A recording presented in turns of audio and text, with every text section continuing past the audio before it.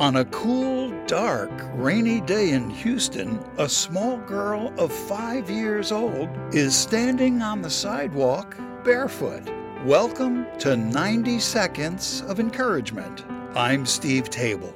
Shivering, the little girl is looking in the front window of a shoe store. A woman asks her, "Why are you staring at that store window?" The little girl says, "I was asking God for a pair of shoes."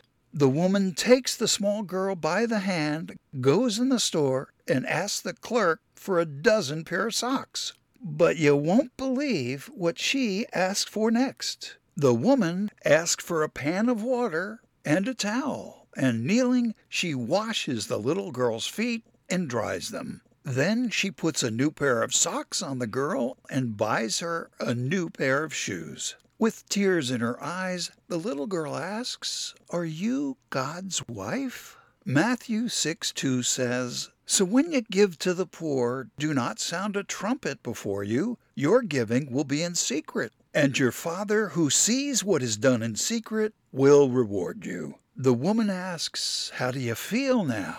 The little girl says, "I have happy feet." With 90 seconds of encouragement, I'm Steve Table, always here for you.